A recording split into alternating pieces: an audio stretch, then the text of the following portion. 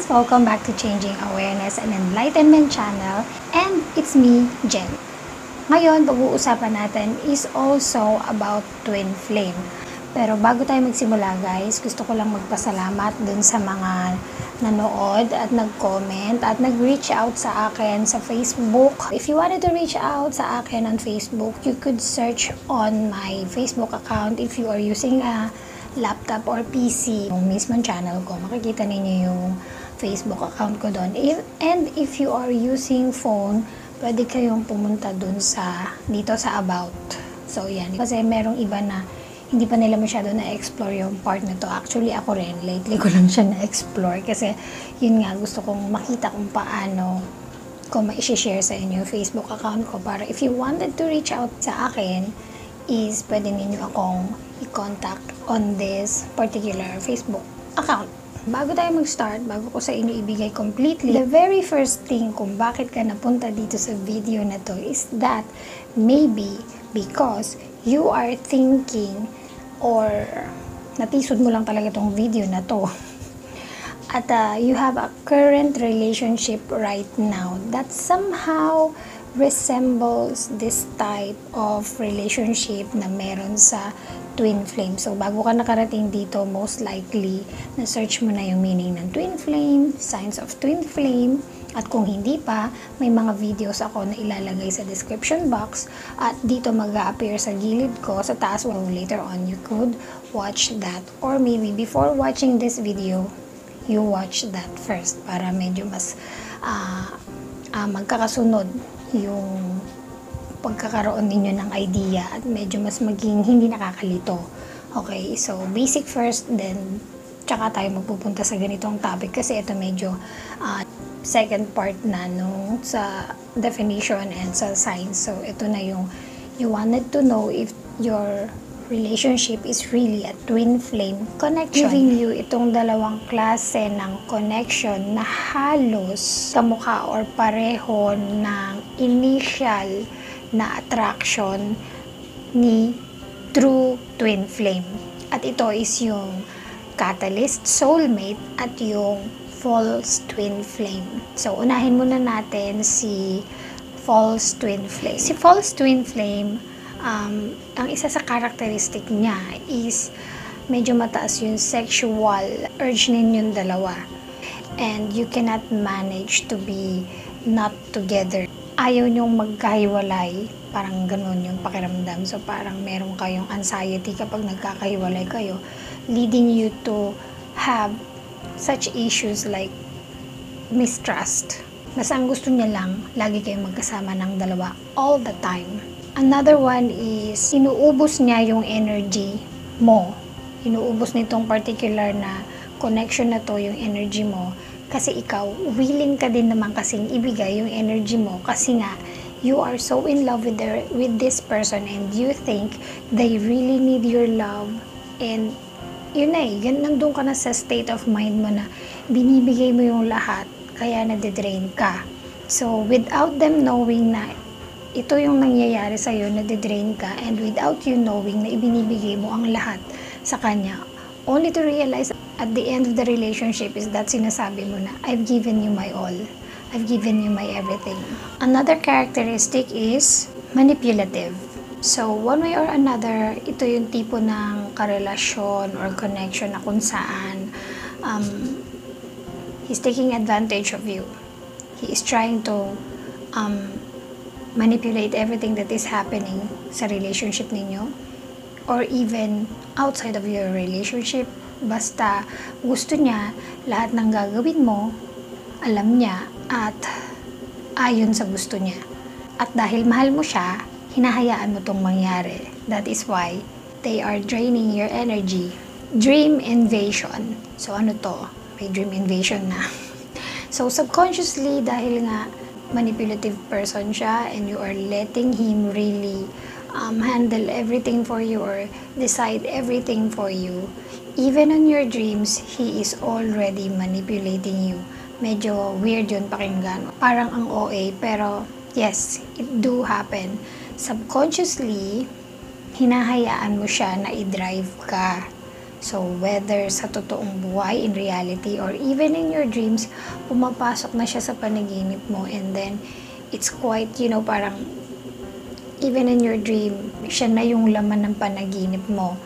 At yung panaginip mo na yun, depende yun of how you felt for him or how you felt about your relationship. So, depende pa din yun kung ano na yung state of mind mo nung napanaginipan mo siya. It's either in love ka pa sa kanya or nag-i-start ka ng magising sa katotohanan na parang something's wrong. Also, this person never open up or parang yung ikaw kwento ka ng kwento ng mga bagay-bagay like even your inner issues, even yung mga problema mo, or even the simplest thing that happens to you within sa buong maghapon. Pero siya, parang wala lang.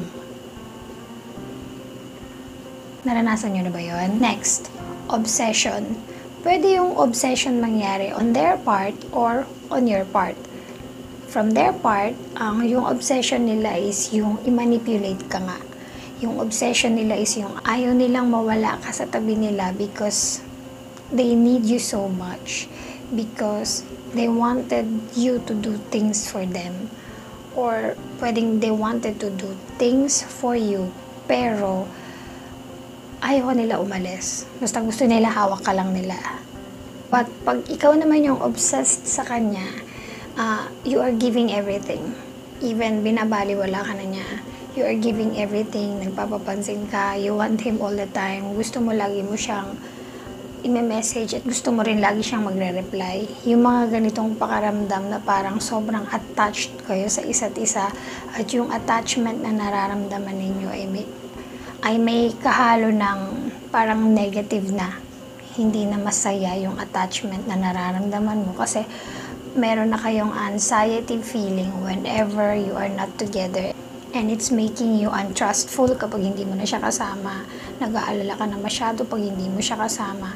It's not healthy. Isa pa is yung jealous. Yun nga, dahil nga obsessed na kayo sa isa't isa, you want them to be with you all the time. So kapag hindi nyo nami-meet itong mga ganitong bagay sa isa't isa, nagkakaroon na ng jealousy.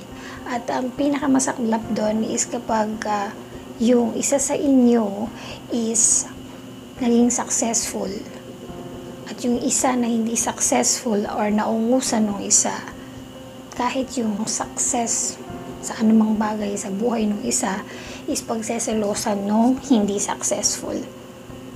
So, all in all, it's a negative connection. So, let's go sa catalyst, soulmate.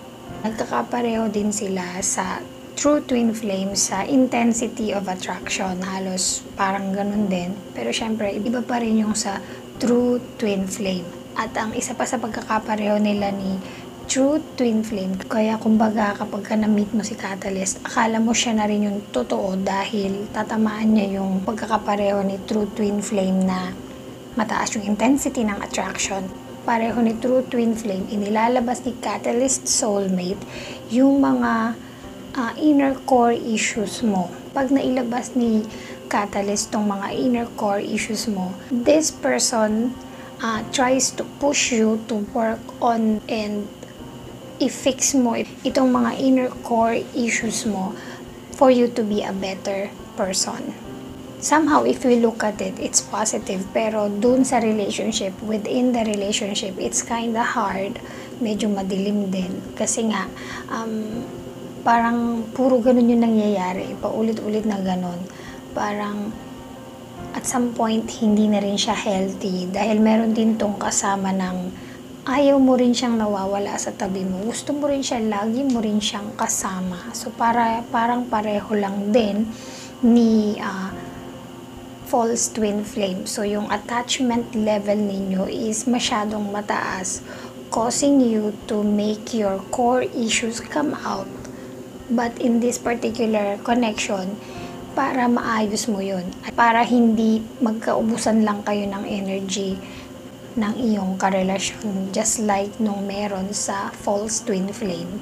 Sa Catalyst, ang nangyayari dito is parang dahil paulit-ulit yung mga issues ninyo, dahil paulit-ulit na merong mga issues na nag-a-arise, itong mga issues na to is lumalabas at ikaw nare-realize mo na ito yung mga problema mo, and then yung mga problema mo na to pag lumabas, sisikapin mo na maiayos ito, at yun talaga yung purpose ni Catalyst kung bakit siya dumating sa buhay mo. At kagaya nga ng mga ibang videos din at ng iba pang mga write-ups na nababasa ko, ito talaga yung purpose ni Catalyst, to push you forward para ma-integrate ka, para pag dumating si Twin Flame, you are ready to face your Twin Flame. Well, basically, ayokong mag-focus tayo dun sa ganong idea kasi iba-iba pa rin tayo ng pagdadaanan, pero yan kasi yung kumbaga roadmap ng papunta sa Twin Flame. So, kung pagdadaanan mo si Catalyst at si False Twin Flame, ito yung ibinibigay sa atin na idea, kaya sila dumarating bago kay Twin Flame para ma-prepare tayo sa pagdating ni Twin Flame. It's either ma-prepare tayo para mailabas na natin yung mga inner core issues natin. That is the job of Catalyst. At si False Twin Flame naman is that para mas makilala pa natin yung pagdating ni True Twin Flame, dadaan muna si False Twin Flame. So, yung iba naman, hindi na kailangang magkaroon ng False Twin Flame at Catalyst Soulmate, dumarating na agad si Twin Flame.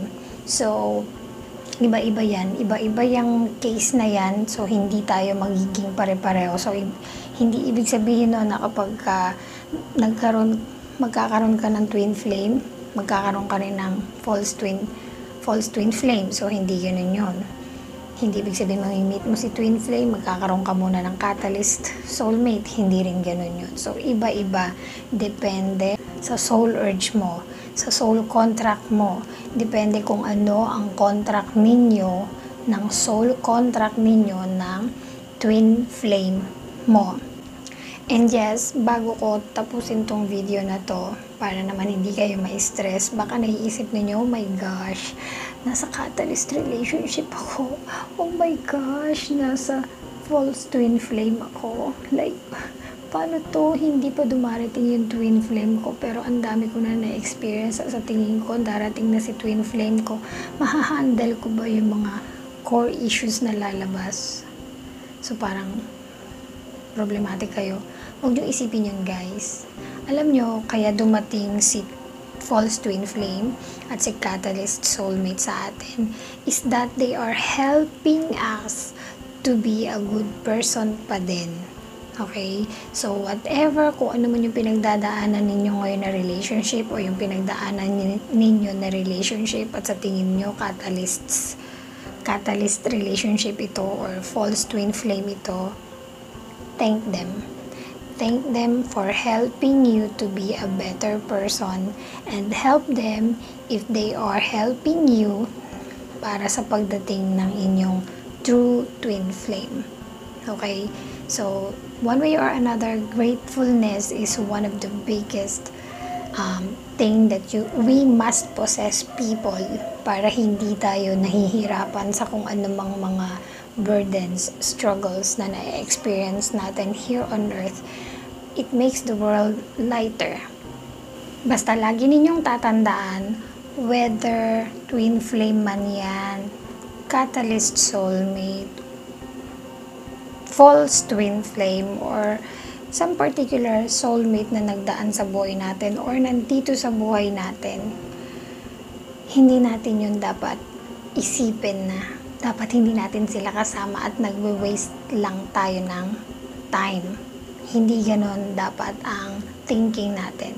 Dapat every single thing that is happening to us, make it a habit to thank God or whoever you think that you need to thank for all of this. Kasi these people, this particular situation, relationships, or na nangyayari sa buhay natin na hindi ka nais-nais, all of these experiences is helping us to be a better person. Ang mahalaga, dapat lagi nasa isip natin, yung ma-realize natin kung ano yung matututunan natin the lesson imparted from the situation, whether it's a relationship or just a particular situation in our life, sa family, sa trabaho, sa kaibigan, kahit saan. Kailangan maisip natin na ma-realize kung ano yung dapat nating matutunan sa mga bagay na napagdaanan natin. It's a matter of your self-realization sa mga bagay na to, instead of pahirapan natin yung sarili natin dahil hindi ideal yung sitwasyon na kinalalagyan natin. Okay?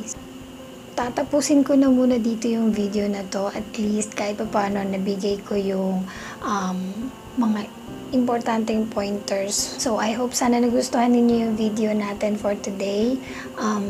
Mag-comment lang kayo dyan sa baba if you have any kind of question or suggestion or suggestion ng video na gusto ninyong maging topic natin dito sa channel natin.